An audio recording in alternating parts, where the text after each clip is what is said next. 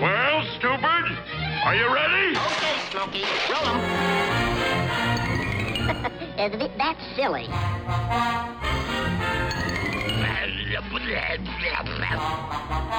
Shoot him now! Shoot him now! I gotcha.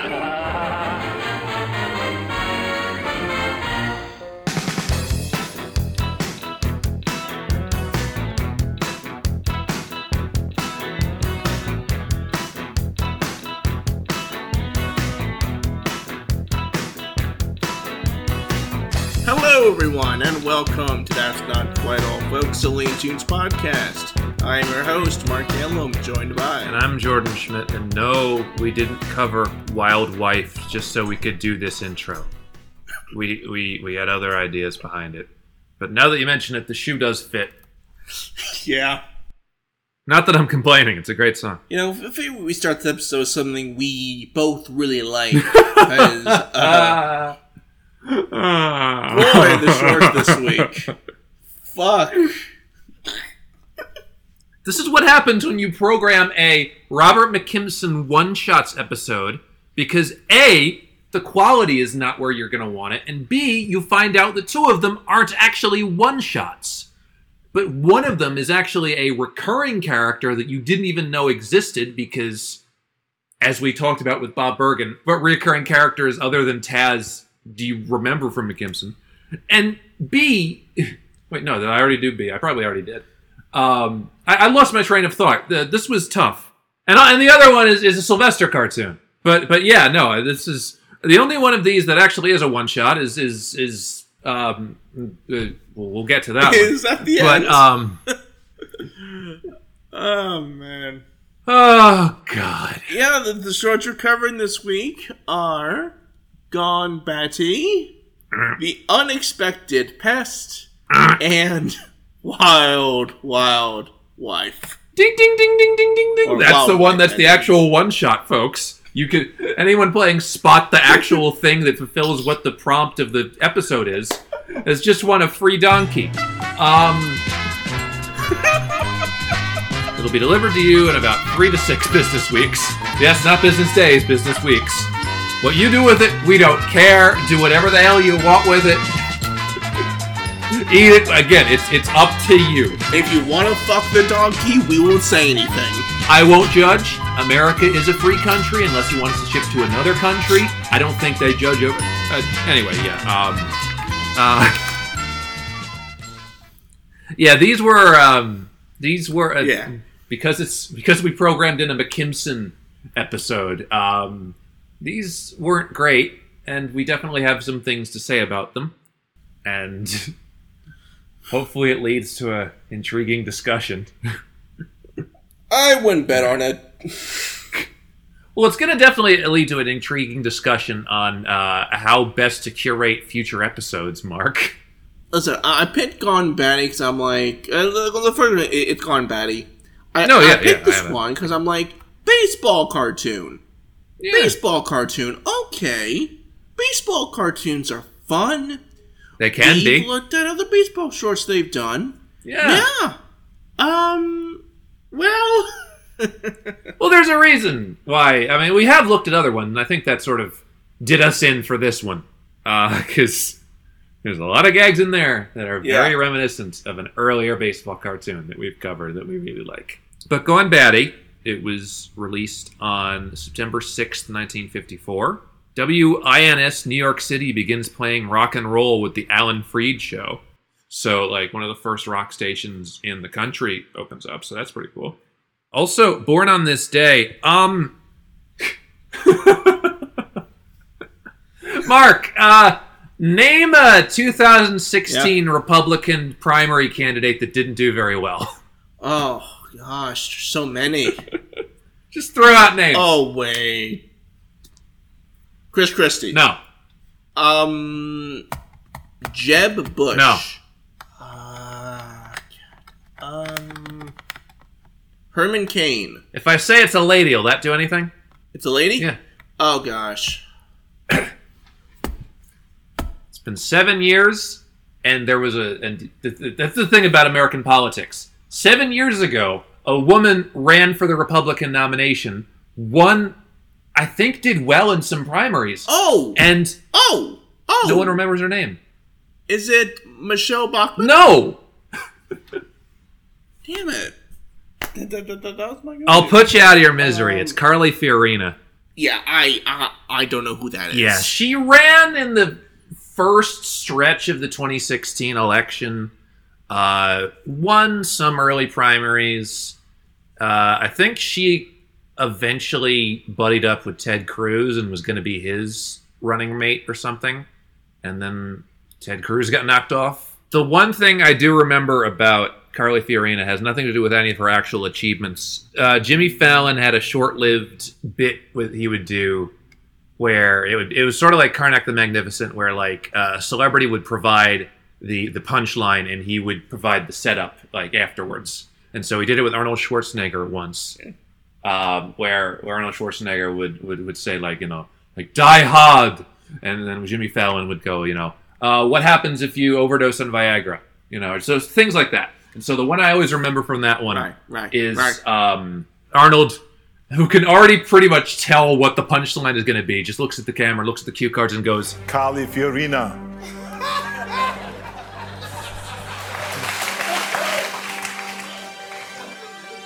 How does Arnold Schwarzenegger say California? And you cut back to Arnold, and he's smirking big time. He's like, yeah, I'll allow it.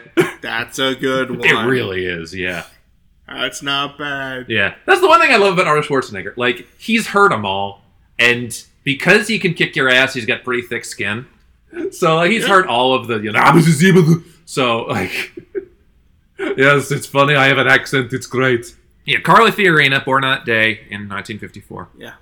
Gone Batty. Robert McKimson obviously directed it. It was written by a duo of Sid Marcus and Ben Washam. One of Chuck's fellows. Yeah, Ben Washam usually is writing and helping out with Chuck cartoons, but he snuck over for this one. I have a theory as to why he may have been used, but that comes later. And the play-by-play announcer is Robert Bruce. I'm honestly kind of surprised that Robert Bruce shows up in a cartoon this late in the Warner Brothers run, because he did a lot of 40s ones. Obviously, he was the narrator of Dover Boys, did a lot of other stuff like that. But now here he is in 1954, so cool. This centers around a central baseball game between the Greenville Goons and the Sweetwater Schnooks. And first of all, the first thing is that the animation here put me off a little bit. Because when you've been covering a lot of like Golden Age stuff... It was very... Yeah. Mm-hmm. Going to 1954... Very UPN-like. A little, yeah. Like... the McKimson unit did a lot of cheaper, blockier stuff. Especially in this era. And because all three of these are from the mid-50s. So McKimson... Yeah, these are blockier, less... expressive, less... They don't look as good as some of the other units, even in this era. So, like, even just some of the establishing shots of these baseball players, and they don't look great.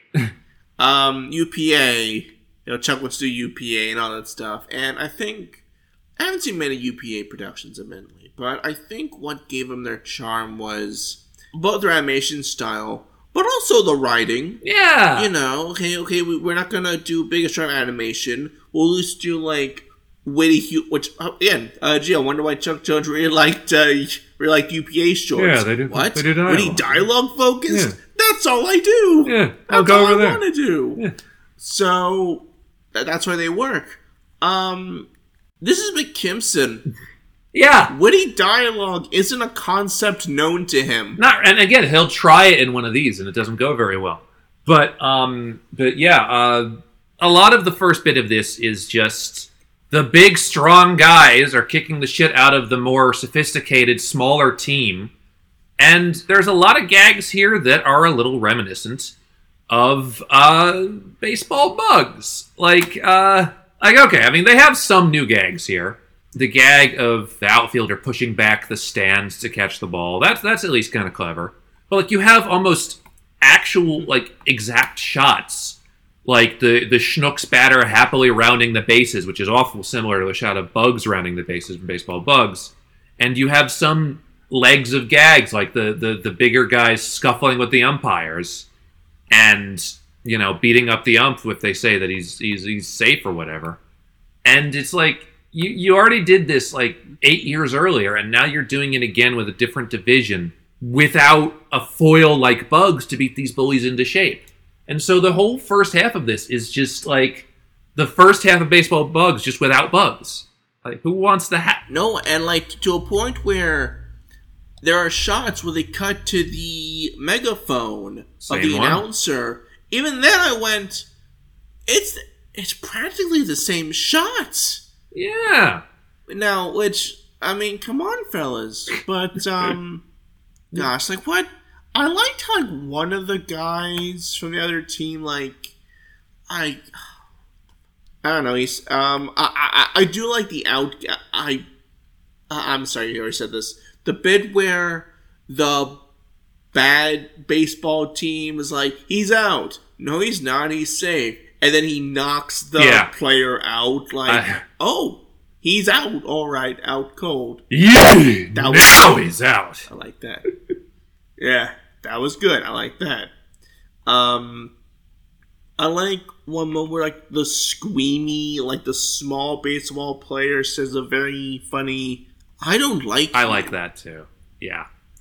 But it's just it's there's little bits of personality in this but they're where I'm so small, though. It's not entirely forgettable. They are. So we are exactly 3 minutes. We're halfway into the cartoon.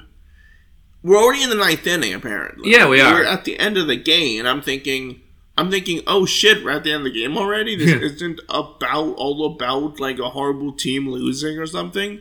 No. Sue comes in. So we get our hook, midway through, which is that because so many of the schnooks are injured or dead or whatever and cannot play, in lieu of forfeiting, the schnooks decide to let the mascot play, and the mascot is a full-grown elephant named Bobo. No, I think he's more like a kid elephant, but he's an elephant named Bobo. Now, Bobo the elephant, I found this out when we're researching this cartoon. This is not Bobo's first appearance. He appeared in a cartoon called Hobo Bobo that Robert McKimson had done in 1947. So, this is not a one-shot. It's not a one-shot, but it feels like Robert's trying to get, because again, his original characters are so few. It feels like, because this is 5 years between Hobo Bobo and this one, it felt like he just went, okay, I'm gonna try one more time to get this elephant character. Just keep in mind, same person who gave us Hippity Hopper. Yeah. So I'm sure by this point he's okay, I can do a cute animal sidekick character that can cause chaos, and the cartoons will be passable. Alright, I'll take this elephant character from the late 40s, 5 years ago, and I'll reuse them here. Maybe we can get another Hippity Hopper situation. Maybe it's, it could be one of those characters who just shows up in contemporary Looney projects for no reason whatsoever. Well, but, say what you will about Hippity Hopper, and we certainly have, but compared to this elephant, Hippity Hopper has, a personality. Even if it's a sliver of a personality, it's way more than we have for this elephant. This elephant's personality is, he's a young, cute elephant, and he pitches well, and he's inexplicably great at baseball. And so that's the second half of this, where the elephant is going to take down this team of just absolute shit kickers. And, it's baseball Bugs, but, with someone with an inch worth, a centimeter worth of the personality that Bugs has. Okay, what's the gag here? Okay, he pitches the ball really fast and it burns through the bat or something. Or okay, he does a repeat of the slow ball gag from Baseball Bugs almost exactly. Again, there are pieces of good gags in here. I like the little gag of the hitter peeling back all the bunch of bats to get an aluminum one in the middle like a banana. And again, there's mildly amusing gags in here, but I liked the because they see the elephants on the field, and their team is huddled around the umpire, which leads to the great line of... There's nothing in the rule book that says an elephant can't pitch. Now play ball! I didn't know we were reviewing Air Bud today. Pretty much, yeah. And if this was a funnier cartoon, that would be more with the... they would have more gags with the inexplicable nature of that. Like, okay, if does it say anything in the guidebook where it's just a picture of an elephant and just a thumbs up sign? Like, better writers and better gag people would do something like that. But we're just like, all right, we can do this. Go ahead with it. Also, I just can't get over the fact that for 3 minutes, we didn't even see an elephant. No. There was no elephant at all. And then, pretty randomly, it's just, oh, by the way, here's an elephant. Yep, this is the cartoon. You can't do that. That's not how cartoon writing goes. No, you can't just sneak in your concept halfway through. It's almost like one of the writers on this isn't a cartoon writer. Oh, wait a minute. Oh, yeah, right. Although I will say, like, Ben Washam, I assume the reason why he's on this is because McKimson probably just went over to Chuck's unit and went, okay, what was Baseball Bugs again? And Chuck was like, all right, Ben, just give him some pointers on what we did for that one. And Ben's like, all right, we'll do that one. And just make it look like you're not copying. And Which is funny because Baseball Bugs isn't a Chuck Jones cartoon. Oh, it's a Frizz unit. One. Sorry. So, do you... No, but like... Is it possible? No, it's funnier, actually. Because that means Robert didn't know who the fuck directed Baseball Bugs. And he went to the wrong division. To be fair, neither did I 5 seconds ago. I'm not much better. Oh, God. Who did Baseball? Let's see. Well, it was funny. So Chuck, hey, and you just have like Frizz seething from the next room going, I swear to God, if he's against it one more time. That was my cartoon. Hey, Chuck, you got it? Oh, sure, what's up? And Baseball Bugs, you were really good doing Baseball Bugs. No, thanks. I put a lot of time into it.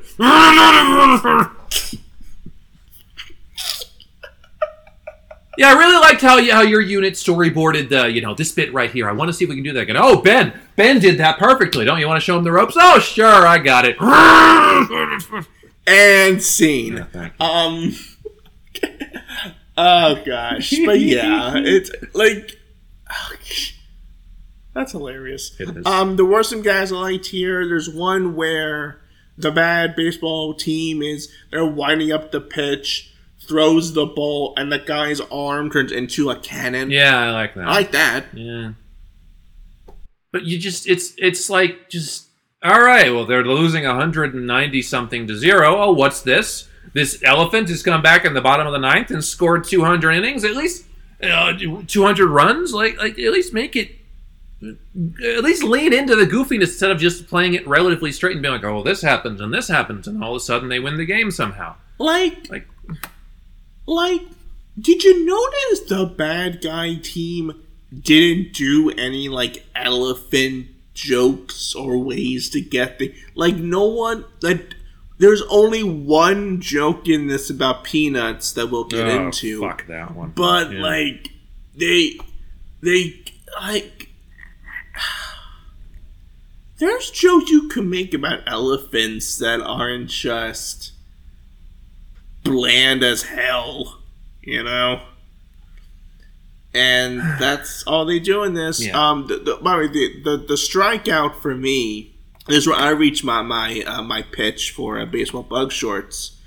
Is one of the balls gets hit, a baseball player says, "I got it, I got it," leading him to dive into the ground with Robert Bruce saying he got it. Yep, strike. Yeah, that's 3, really lazy. Sorry, no. That's extremely lazy. It's lazy. Baseball Bugs did it better with the gravestone. You could have, at the very least, had a gravestone. Oh, no. What's funnier than a gravestone? He goes to hell. Fire emits from the hole. There we go. He went all the way down there. Oh. Fire emits from the hole? Come to Buffalo Wild Wings.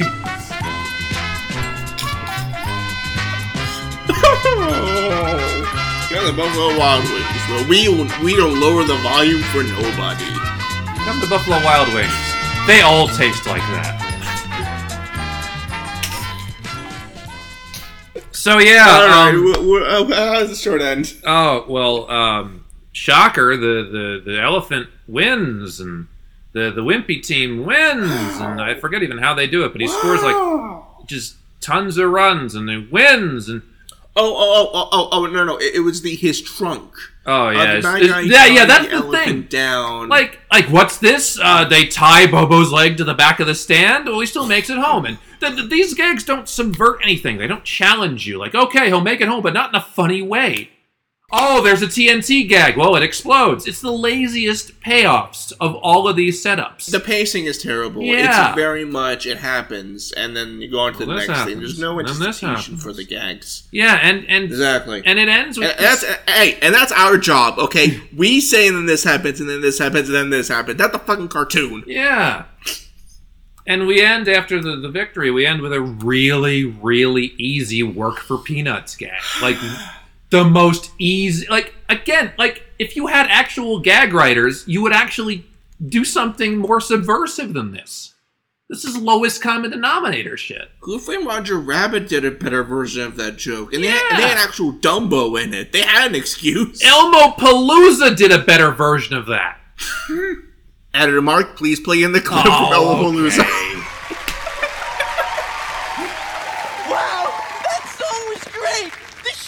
Great. You guys are great. Can I be part of this great show? Sorry, an elephant's not in our budget. Don't worry. I work for peanuts. How the fuck do you remember Elmo Palooza? I mean, I do, because I had the VHS and watched it all the fucking time, Mark. When I was a kid, not like when I was like a teenager. Let's just stress that right away. As a kid, that was like my very first big hype TV special ever. Yeah. It was like this big fucking deal. All these celebrities, and Kermit's gonna be in it. Yeah. Don't ask us how. It was the 90s. That was a good one. What? Dirty jokes? No dirty jokes? Pre-Daily Show Jon Stewart doing his best. Fucking dag. David Alan Grier. Richard Belzer as Lieutenant Munch. I remember way too much of that. Jimmy Buffett, Rosie O'Donnell, Gloria Estefan, the Fugees pre-breakup, the Mighty Mighty Bosstones. There was a lot of it. It was very 1998. So, Gone Batty, not only is this a really flagrant redressing of a classic Looney Tunes cartoon, but all of the new ideas McKimson's team added weren't very funny either. It felt like a waste of time on a number of levels. And none of the new characters, even our hero, this elephant, were especially compelling.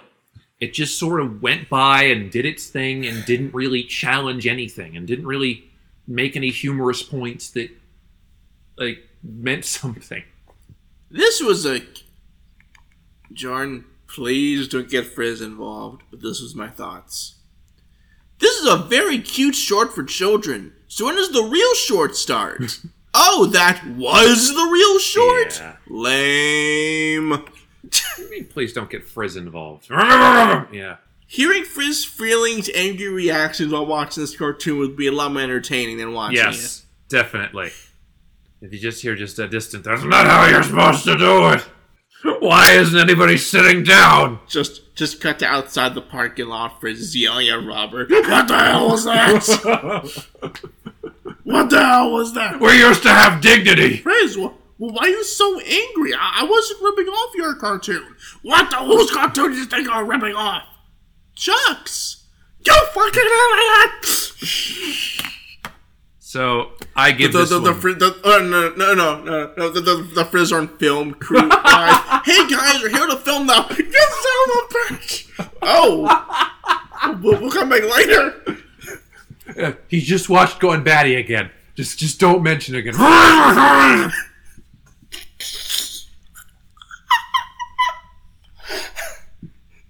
I give it a 1 out of 5. Yeah. Yeah, that's fair. Yeah. Just watch Baseball Bugs. Just watch Baseball Bugs. Don't bother with this one. Just watch Baseball Bugs. Yeah. It's much better. The short directed by Chuck Jones. Yeah, that one. Anyways. So our next short. You know what? I think after this cartoon, McKimson was like, okay, listen. I'm sorry, Frizz. Okay, I am. Listen. To make it up for you, how about I make a Sylvester cartoon? That takes place in a suburban house. In a suburban house. That's more of your speed, but okay. This is The Unexpected Pest. It came out on June 2nd, 1956. Regards what happened on that day. President Tito of Yugoslavia begins a 3-week state visit to the Soviet Union, reinforcing a thawing relation between the two countries after the death of Stalin. Okay. Ain't that nice? Yeah. No one died, though. Just the Soviet Union. Notes about the cartoon. This is a Sylvester short. I don't know what it's doing here. Yeah. I have no idea why it's here. I think I just assumed it was about a mouse, and I didn't know it is, Sylvester's in a it. sense. But Sylvester's in this cartoon. Yeah. But it's not a Tweety and Sylvester cartoon, so, I can kind of give it leeway, I guess. But yeah. So our short begins in a suburban house. Immediately, we're right at the suburban house. Immediately, but we're not even gonna. As the husband comes home, and I'm pretty sure it's John and Mary because Warner Brothers will burn to the ground before they stop referencing Stan Freberg. Like both cartoons have that exact same gag. It's like, we get it, you love Stan Freberg, so do we. Think of different names. Anyways. So, the husband goes to the doorstep. Ah, darn, the fish is out there. This cat walks in, goes to his wife. Listen, why do we still have the cat? The cat is lazy. The cat doesn't do anything. I also did like when, as the husband is pulling over the pillow off of Sylvester, ew. I like his reaction of being woken up. Yeah. It was funny. I mean, what's great about this first bit is just we see this conflict as it unravels through Sylvester's eyes. Yeah. And we focus on him rather than focusing on the parents. Almost like a proto-cow and chicken kind of thing where we don't see the whole of these parents. And we just see Sylvester's reaction to a lot of these things. Oh, he hasn't caught a mouse and whatever. I think we might have to, let him go. And we just see his thought process. And I like that. And I think that's at least a good way of getting us into the conflict. It's a good plot, And now we have this plot of Sylvester trying to get a mouse in order to keep his nice living quarters. Which, it's a good plot, but I really appreciate it if they didn't spell it out to us right on the fucking nose. Because there's this bit here where Sylvester is pacing back and forth. They add a line while his lips aren't moving. And it's literally just, I've got to get a mouse to keep my happy home. And it's just like, yes, that's the plot you guys were setting up. You didn't need to state it.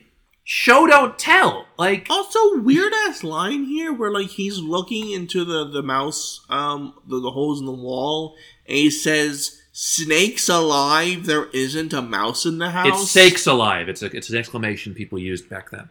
Oh. I believe me, snakes. I want it to be snakes alive too. That's so much funnier. I want it to be snakes alive. That's like a super villain, doing like a magic, snakes alive. It just, it's the sequel to Flash Gordon. Snakes alive. Exactly. Brian Blessed in Escape from New York. Okay, sorry, go. Spencer's looking out the window. He sees a mouse out there among the trash. And I do like the line here of a lifesaver. And then the cartoon gets a little bit weird. It gets a little weird. So it brings the mouse in. The mouse thinks he's dead. Sylvester puts the mouse under a pillow, opens it, then puts out a piece of cheese, because, mice love cheese. Then, of course, the cartoon thinks you're idiots, so Sylvester has to say, cheese for mice is better than smelling salts. Yeah. Which, okay. Because again, Warren Foster wrote this, right? It's Warren Foster. Because, like, these are some really on-the-nose lines. And, like, maybe it's just this division that just needs to make it clear. Like he didn't always work like this with Frizz. Like, you know, I don't know. Did somebody from corporate watch this one and going, oh, they may not know what's going on? Like, you know, because we get a lot of that now. Obviously, we get focus groups saying, "I didn't understand what was happening," and we're like, "All right, we'll state it properly in ADR." But like, it just feels like a lot of the first half of this was a lot of meddling like that. So eventually, you know, the mouse wakes up and Sylvester and have this long conversation. Yeah. Again, setting up the point again. Listen, you have to go out there and be a mouse so I can stay here. Oh, actually, no. He doesn't say that. He just says, you have to scare the people or else down the hatch. Yeah. And I repeat this hatch line like 5 times. Yeah, several times. You know? And eventually the mouse is like, okay, I'll do it. And then the mouse runs in, scares the wife. Sylvester acts all heroic. He literally beats his chest like Tarzan before he goes in. He's happy. I like that. He's warming himself up. Like, all right, you know, I got this. I can do this. And gets the mouse. He's like, yeah, I did it. Goes, he leans up against the door, and hears like, oh, you know, the cat, he got the mouse. So maybe we shouldn't get rid of him. Yeah. There could be more. And in any other short, right? That's when we would maybe stop this bit, and then we just do a generic Sylvester chases a mouse cartoon. Yeah. But no. Sylvester gets greedy and says to us, or the same mouse again and again and again. Yeah. As we find out through montage, Yeah. that for the next, 2 weeks or so, Sylvester is just beating up this random mouse. Yeah. To keep his place. And something about that feels icky. Something feels wrong there. I mean, it's not especially funny either. It's just like, all right, this keeps happening. It's not. It's like there's not a ton of laughs in it. And first of all, there's already the detail that you kindly skipped over where Sylvester calls the mouse his slave. I decided to skip that because please stop saying that, guys. Yeah. It's not cool. Even it's only, you know, but it's just a lot of this is just trying to set up, I think, more of a subversion in the second half, I think. But at the same time, it's going to some very iffy places to get there. Now, I will say that this is similar, not like word for word, not like a ripoff similar, but it has some similar tones to a cartoon, a Chuck Jones one-shot that we have not covered yet, that is really good, called Chowhound. And yes, because that one has those sort of, not iffy, but it's a little dark. fucked up. It has some, yeah. Just the teensiest bit. And it works, and it thrives off of that. And the whole thing is that you have this dog character, you know, basically using this cat character for sympathy, and then of course this dog character gets his in the end. And while Sylvester getting his comeuppance is still a fine payoff here, what he's doing here is less his usual sort of greedy stuff and more just sadistic. Like, all right, I'm going to keep humiliating this mouse and screwing with him and keeping him in my grasp. And it's fucked up, not even in a fun, admirable way. It's just unsettling. The key word today is abuse. Yes. That's actually what it is. It's very abusive. But here's the thing, though, right? It's fucked up. But we then get to the second half of the cartoon where the mouse realizes, hey, I'm the reason you get to stay in this house, ain't I?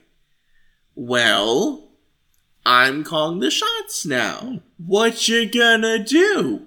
Kill me? You can't. And he even puts himself in the other's mouth, like, go ahead, eat me. Yeah. Fucking fight me, bitch. Essentially, it's like, fucking fight me, go. It's just, I mean, this is a little bit better because it's like, I mean, a little bit, but I'm not digging it. It's not There's great. something about it. Because this mouse character only has that much of a personality as well, but suddenly becomes this really fucked up, oh yeah, you kill me. Yeah, just it doesn't entirely fit. And I mean, I liked some of this. Like, there is some chance of humor when the mouse just starts dropping things to blame on Sylvester. But A, again, there's not enough of a character, and B, basically nothing breaks. Sylvester catches everything, and then eventually has to sort of, spill everything. And also, the eventual rallying, the cry of oh, pussycat, or whatever the hell it is, gets annoying after a while. Oh, pussycat! Hey, pussycat! I might get hurt! Hey, pussycat! Hey, pussycat! Because his whole thing is that he's trying to get himself damaged or killed, so that way Sylvester no longer has a reason to live in the home anymore. Yeah. And I don't know, like, that's a dynamic I don't really like, because the end goal is Sylvester, a main character, a character we all know and love. The end goal is, yeah, I'm gonna kick you out of the house for a situation you got myself into. And it's like, if it was like another aggressor that wasn't a mouse, maybe. But like, I don't know, it just feels iffy. Yeah, and a lot of the timing in a lot of these gags where Sylvester is desperately trying to save the mouse as the mouse, like, tries to get himself killed numerous times throughout the house. A lot of the timing is off, because the whole thing is like, he tries to save the mouse and then gets a mouse trap. Whatever the mouse is trying to do to himself, Sylvester ends up at the brunt end of. And the timing on all of them is off, because like it has to have that sort of moment to actually make it clear that he saved the mouse before the thing actually springs and Sylvester gets hurt. And so it's a little delayed, and it doesn't work as well as it should. And the only good timing in a lot of that sequence is the bit where Sylvester throws the dynamite out the door, and then you just see the angry father come back in. I like that. The little smile. That was good. I did like that. So, Sylvester's been kicked out and bandaged, and it's like, oh, the cats like me was wind up in a hole, I'll be fine. And you'd think, okay, that's the end. But no. Even though the mouse has won, he still wants to fuck with Sylvester. And look, I'm not saying it would have been funny if the mouse died right here. But it would be pretty fucking funny if the mouse died right here. Because the mouse is on a bridge. I was like, oh, I'm done with this cruel war. I'm gonna end it all. Jumps off the bridge thing, lands in like the cravens of the bridge. It's it's typical, like, oh, splash, gurgle, dead. And Sarah's like, oh, well, bye. Walks off. The mouse comes back up and says, yeah. I know. I've always been through. He deserves a happy ending. It's not, though. Because now he has the guilt on his mind, and now You know what would have been a better ending? Maybe he does that, right? It's like, oh, gurgle, whoop! Or maybe like gurgle, Sylvester looks over the bridge, sees the mouse is there, swipes at him, the mouse jumps, trips, goes into the ocean, and we just see him like, pretty cat. And then Sylvester has like a witty one-liner, and that's sort of... Yeah, but I don't think that McKimson made it clear who you really should be rooting for, the mouse or the cat. And even with Sylvester, and so both... Yeah. I don't know, man. I just don't feel good about a lot of this. I mean, listen, I have sympathy for Sylvester, not because of this cartoon, because we know him. We know Sylvester. We know his story. We know everything about him. We don't know this mouse character. And Well, I get in the first half, this is a mouse that's been through a lot in the last 2 weeks by getting, hit or whatever by Sylvester. I think that this message of, Sylvester goes to extremes and gets damaged, injured for it, kicked out of his house for it, but the mouse goes to extremes and feels nothing.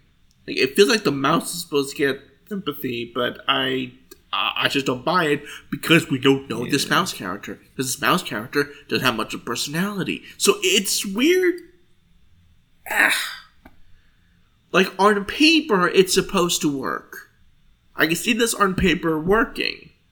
The execution, I don't know, man. Like, it feels like this show was written when everyone was in a bad mood. Yeah. Like, the first half of this is a good story plot, and it just goes a bit too far in places that a cat and mouse cartoon shouldn't really go. Is that something's off about this show? Oh, so much is off. I'm not entirely sure what it is, but something's definitely off here. Yeah. There's parts of this concept that could work, but it just feels like so much was mishandled, both in terms of structure, timing, the mouse character who was more annoying than anything.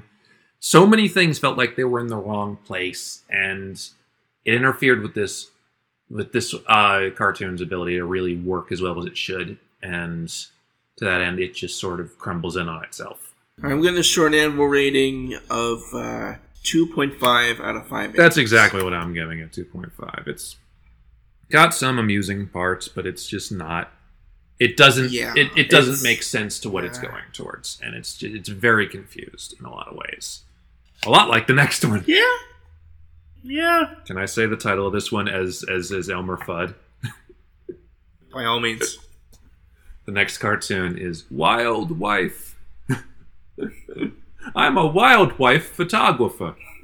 That's already that title's funnier than most of this cartoon.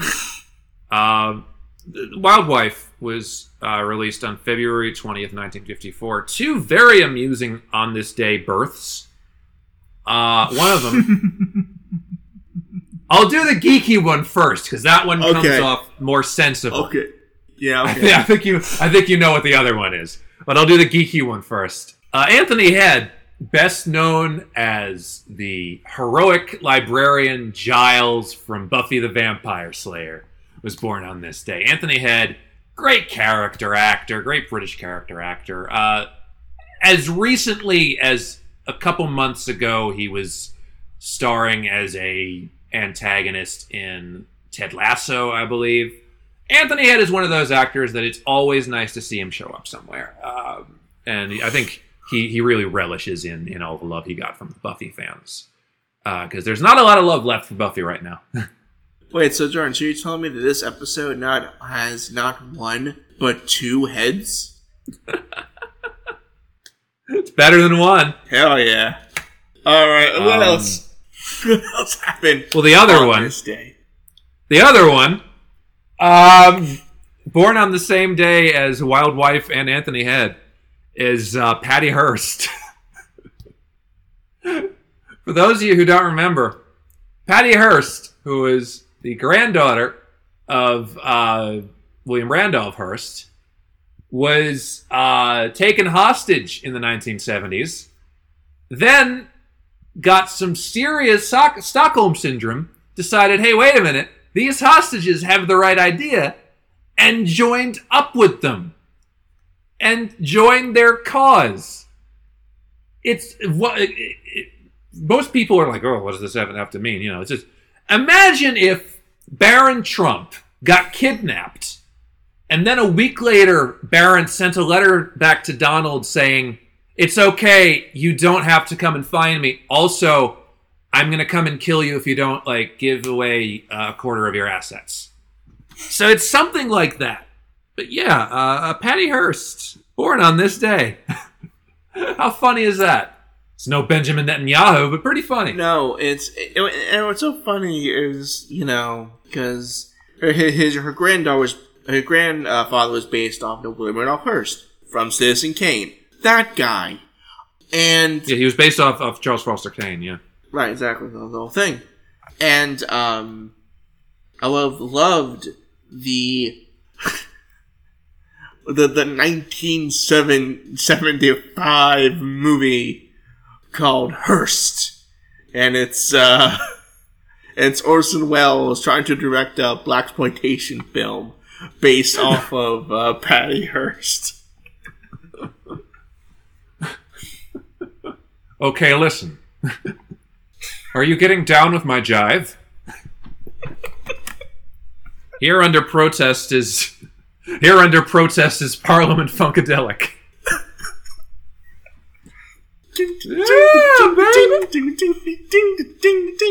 Give me all the money. Mrs. Hearst.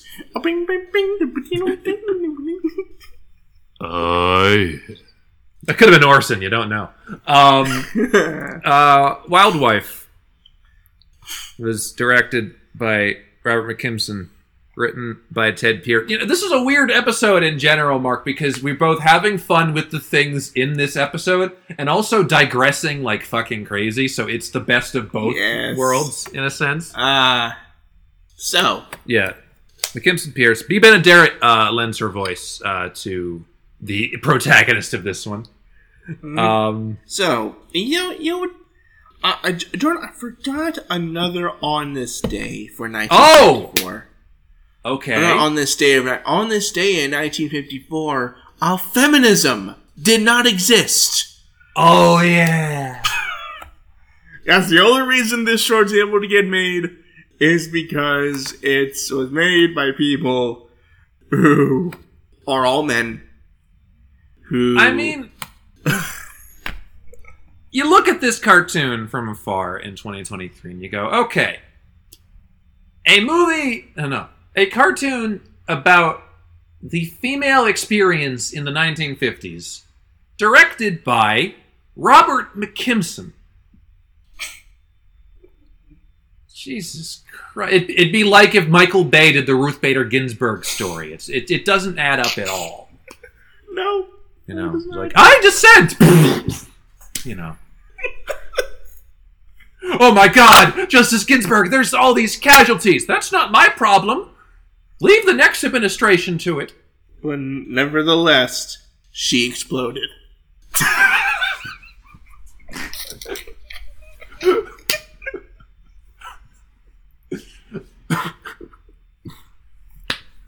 But yeah, this is a film about the female perspective of the 1950s nuclear family done pre-feminism by someone who has notoriously not been kind to women in his cartoons. How do you think this is going to go? Well or not that?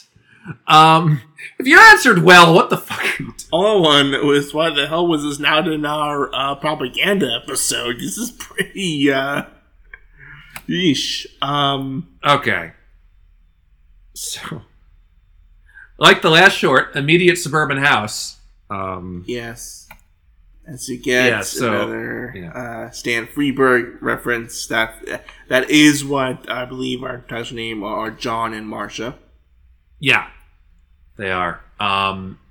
And so the bridger behind this cartoon is that, you know, John has just gotten home from a long day at work, and John is like, saying to his wife Marcia, did you do all these things? Oh, are the kids here? You know, did you mow the lawn? No, I didn't mow the lawn. Why didn't you mow the lawn? Oh, you're so worthless. And so this cartoon is, okay, let me tell you about my day. And then maybe have some fucking sympathy, but let me tell you about my day. And that's this cartoon. So, already, as Marcia, as B. Benaderet as Marcia sets up how her day began, I'm already laughing more than the first two. Not just from Marcia's description of the symphony of the human buzzsaw next to me at John snoring, but also the reveal that they sleep in separate beds. Now, yes, I know. No, Mark. There's a reason why this happened, because it is the 1950s, and it was still taboo to depict a married couple sleeping in the same bed.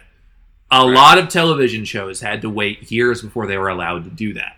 They had to be like, oh, it's, separate beds, so censorship and all that. So I get why, but it's funnier to think that with everything their marriage has gone through, that they're already sleeping in separate beds by this point. Even with the subtext of this being 1954, it's like, well, what if they already are separated in a sense? Which is unlikely, but you never know. I did like the bit, like, because she wakes up at 6 a.m, closes all the windows, including accidentally hurting the cat. I love that. That was great. That was fun. Yeah. I like that. There's also some great animation as she is making the breakfast. Very fluid, very fast. This is a really good, fast-paced sequence, because it not only nails the dynamic of the 1950s nuclear family in a way that both pays tribute to it and sends it up at the same time, but it's the way it's all swiftly set to the music and thrown about at high speed, and it gets a lot done and powers through in just a short period of cartoon. It's the kind of, like, fast-paced stuff that I didn't always know that McKimson could do. This whole sequence with the husband running out the door ends with the John kissing the whole line of family members, then accidentally kissing the mailman. The confused mailman getting the taste out of his mouth. I like that as well. I hate that. It's very silly.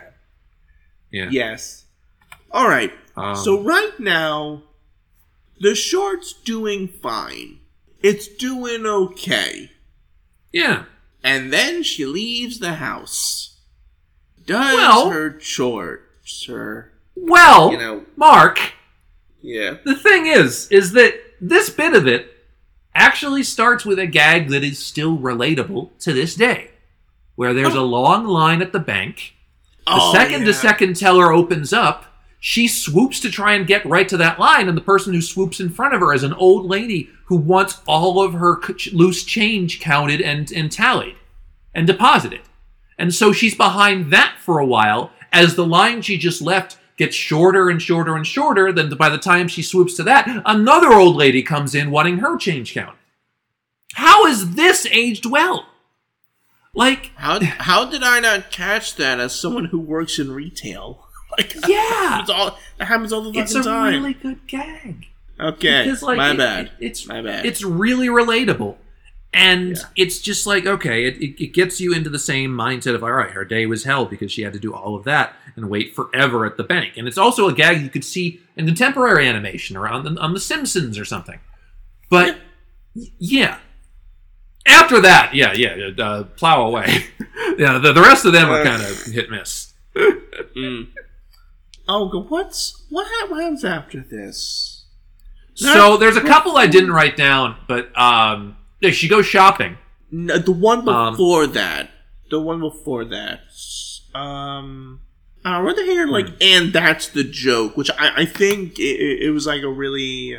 By the way, a fun fact: you type Wild Wife into Bing, your safe search will kick in. Yeah. We missed the vacuum gag when she did the vacuum that her husband. Oh yeah, we missed that. Which fine. The blood bank. The blood bank. That's what we almost missed. Yeah, the blood bank. And that's the joke. Yeah, it's very much, a sickly man with the blood bank. He doesn't want to make a withdrawal. He wants to make a deposit. Yeah, you had that backwards, but yeah. Oh, son of a bitch. Whatever. It's alright. But yeah, there's that. And then she goes shopping, and it's very excessive things that she has to get. Because all these women, I forget all... Why am I using the Frizz voice? We don't know about him. McKimson was like, all the women be shopping, you see? Ain't that right, fellas? All of these women, they be taking our cars and going down to the Macy's. Wait, why does Mickey Mouse have an opinion on this? No, this isn't me doing a Mickey Mouse impression. What were you doing? I don't know. I have no idea what impression this is. I'm just, a generic 1950s fella, and, women be shopping, y'all. Did all the 1950s fellas get hit really hard in the balls, then? Hey, you would... No, actually, fellas, why don't we go down to the laundromat and to talk about our problems there? Sure. Why not? I like that after she goes shopping, she stops at Nifty Drugs. Nifty Drugs! Sure. I'm sure she also bought some speed while she was there. She used it up in the first half. Exactly. No, I will say, I did like this very nice camera perspective shot, because she takes one of the boxes from shopping, like that too. And we just see through the little of the animation of going into the store and the clerk saying, "What would you like?" That was good. I like that. Yeah, and her getting a gigantic chocolate malt, and I liked the size of how big the gigantic glass of a chocolate malt was, and her just getting a giant straw and sucking it. It's a simple sight gag, but it works. Yeah. Then I think after this she goes grocery shopping, and that's a good gag where, you know, the associate just packs all the groceries in there. She opens the car door and all the groceries fly out the other door. It's pretty good.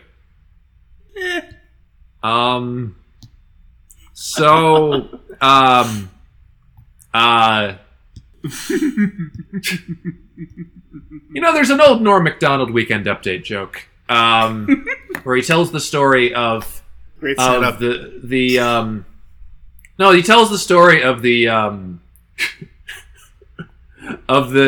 father who was too drunk to drive, forcing his 2-year-old daughter to take the wheel, and of course, you know, the cops get me over.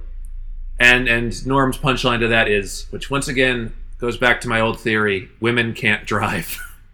Now, that's just Norm. It is. The joke is that it's not supposed to be a good joke, you know. Time has passed. Not, no, it's supposed to be mean. It's supposed to be mean. That's the whole blue. This is just like Marcia pulling into the spot in front of her salon and doing such a horrible parallel parking job that she damages both cars in front and behind. Now, granted, that is funny, but you think it was like, oh, he's making a women can't drive joke. Oh, no. While also providing this narration, that it's something that infuriates me about this cartoon, and that I'll save my final thoughts, because that's where it belongs. But this is a prime example of messaging. What are you trying to say here? Or what are you saying here? And, it's not great. Not great. But yeah, the salon thing, because the whole running thing about her at the salon is that she has to make sure that she keeps money in the parking meter, and it keeps running out at every point, like, because, you know, they charge the meter so high, and so she has to run out in the midst of getting her hair done. And I laughed harder than I'd like to admit of Marcia exiting in mid-mud facial and a passerby seeing her and screaming. And then random non sequitur. All right, let's take out this particular meter and replace it with a hydrant and then screw over this one specific person. Yeah, sure, again, fine. More, you know, like, even the tape version is like, oh yes, I'm sure. It just, they switched out the parking meter with a fire hydrant. Oh, you crazy women. Here you go. Which, hey, joke's on you, buddy. John's probably paying that parking ticket, not Marcia. Because we don't see her, because she, you know, the 50s. Yes. But, yeah. And then after that, we get back to the house, right? Yeah, we're back in the house. Yeah. And John's and that's John all is still saying... Yeah, John is still being really callous and not understanding. Like, oh, I bet that, you know, oh, you're so this. And then Marcia whops him for getting on her nerves. And, you know, it tries to have a strong pro-woman message, but, like, while also standing on a lot of gags that are anti-woman. They couldn't have asked what... And here's the thing. There were women at termite terrorists? There Tons. They were in the ink and paint department. Ink and paint department, usually. You could have at least asked a couple, like, hey... Okay, this is what happened now, really. It would be like, hey, we're doing this short right now about women in, like, the average life of a woman. We got some gags here. Again, like, oh yes, a time where the Looney Tunes directors were respectable. And we're like, oh, gee willikers, we don't want to hurt your feelings, ladies. Listen, here's some gags. Tell us if they're okay. Oh, they're not? We're sorry. We'll think of better gags. Hey, why don't you tell us about your work-life balance? How do you... No, they didn't fucking do any of that. No. It was like, we're gonna do our own... Again, why am I assuming it's Frizz?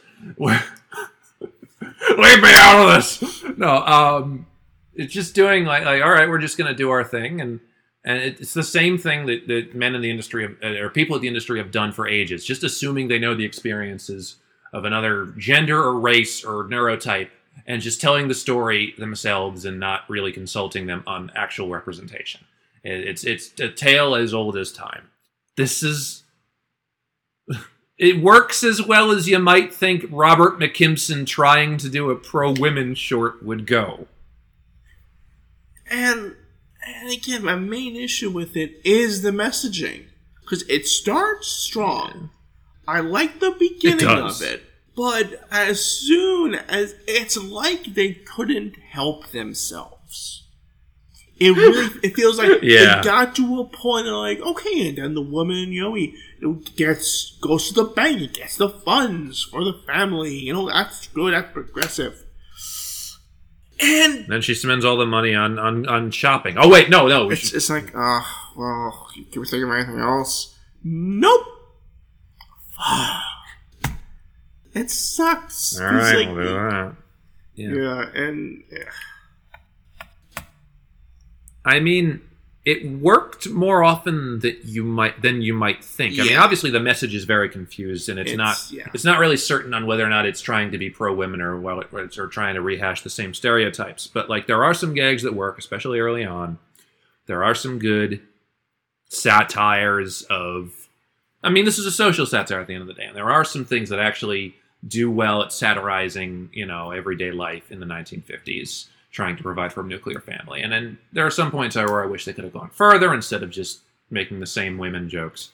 A lot of gags do work, but this is clearly not perfect because it's very much a product of 1954 era misogyny. And a lot of that holds it back a great deal, but it's not a terrible cartoon. It's just not great. Yeah.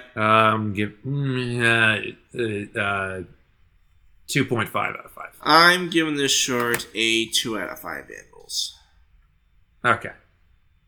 I don't know. This was a confusing episode, man. All three so confusing. were I'm confused. so confusing. Because you could see the good short plot. You can see a universe where each of these three can be good. And for two of them, we've seen a better version of Gone Batty. We've seen plenty of better Sylvester versus a Menace cartoon. Yeah. And that they're called Such and Tweety cartoons. Yeah. And Wild Wife should have been made. But, no. It really shouldn't have. Ooh, actually, this is off topic. You know what would be a good versus? Wild Wife versus the episode of The Fairly Odd Parents with the genders god. Remember that? They built the wall. Vaguely. And they split between the men and the women. There's a song and everything. And, I think comparing those just in a matter of to see who did it worse. Because they're both not who good was meaner to women, Butch Hartman or Robert McKimson? Yeah, Who's the real monster? It's a tie! It's a tie! Gentlemen, please come up. It's just Butch and Robert McKimson Jr. with the holding cones. No.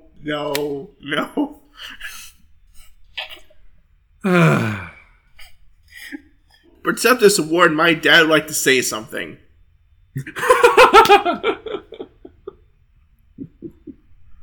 I like the A ventriloquist for an urn?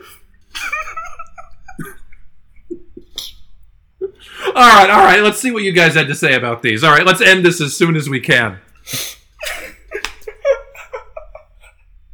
Our comment this week is from our printer pal, HP DeskJet 720C, who says, Gone Batty is a less classic version of Baseball Bugs. Still has some good gags. Yes, when he's not ripping off Baseball Bugs.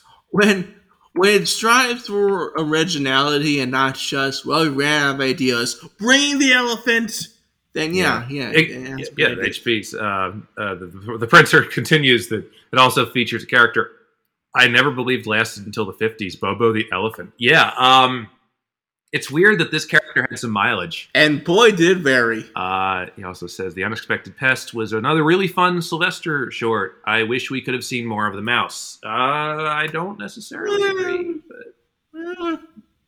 Mouse is kind of an asshole.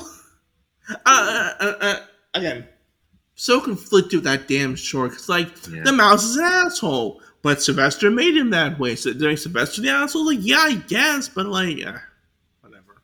We also have a comment from friend of the show and patron, James Irish, who says that he remembers Wild Wife being part of the package of Warner shorts Nickelodeon had early in their airing of the shorts.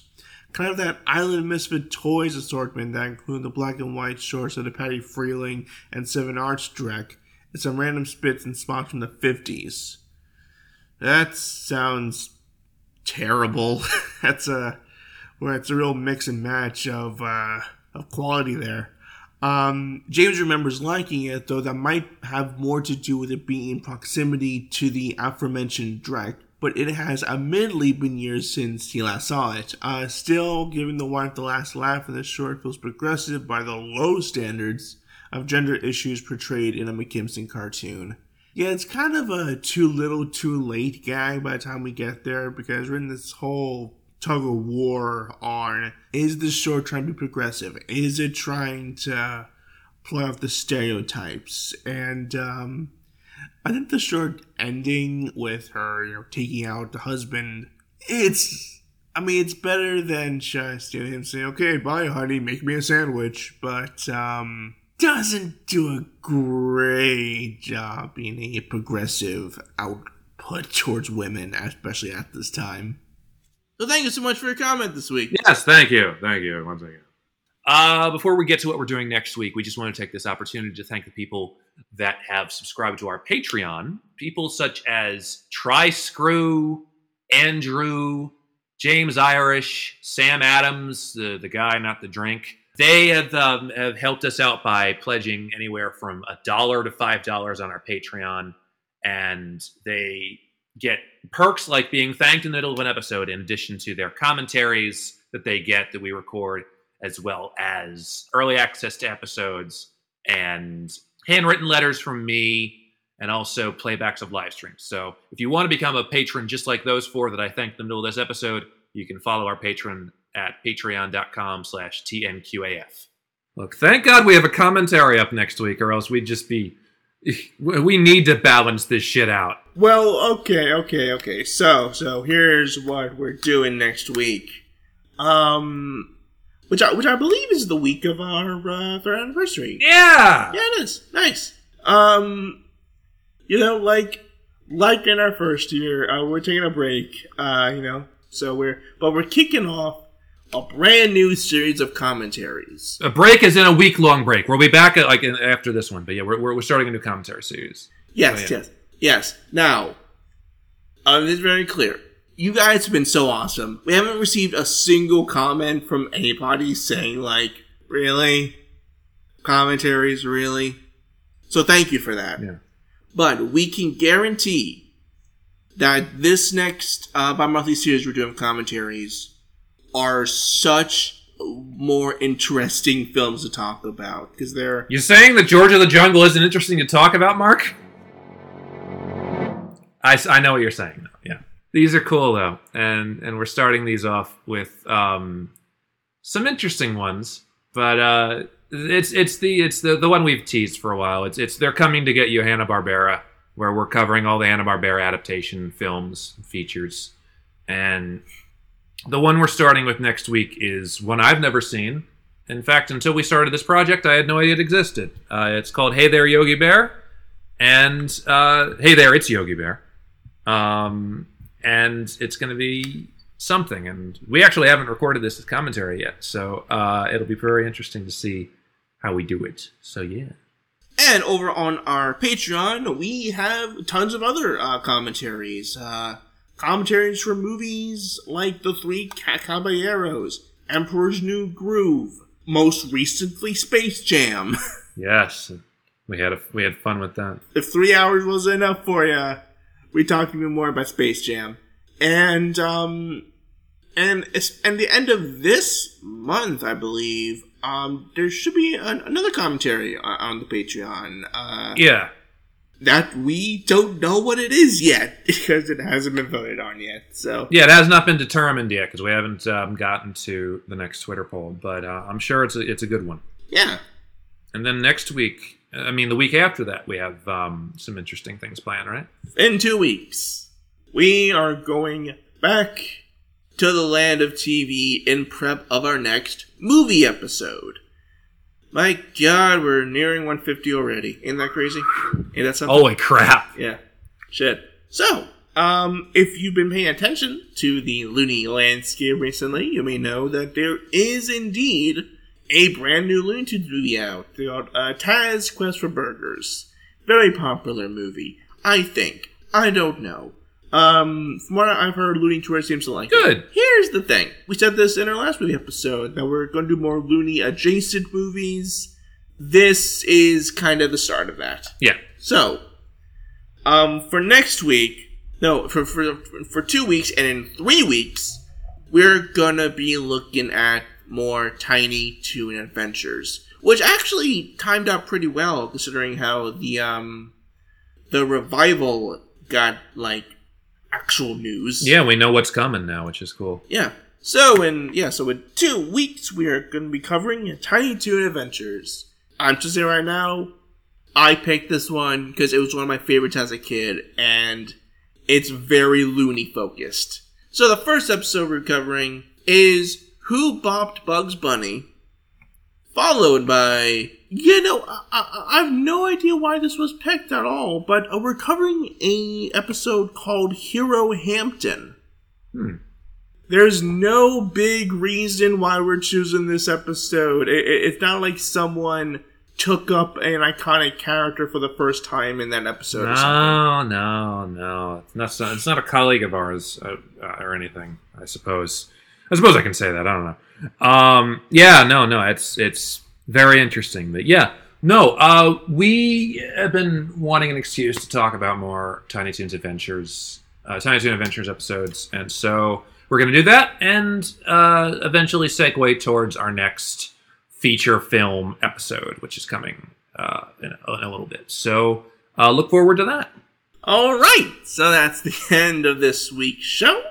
If you want to follow us on Twitter, you can follow me at MarkHalem1995. You can follow me at Tall Guy Schmidt. If you'd like to keep up with the podcast or give your thoughts for next week's episode, you can follow us at _Looney, or type in the podcast title. We are the first result, both on Twitter and Instagram. You can also find this podcast wherever podcasts are readily available. That includes your Apple Podcasts, Google Podcasts, Spotify Podcasts, Player FM, Anchor, Amazon Music.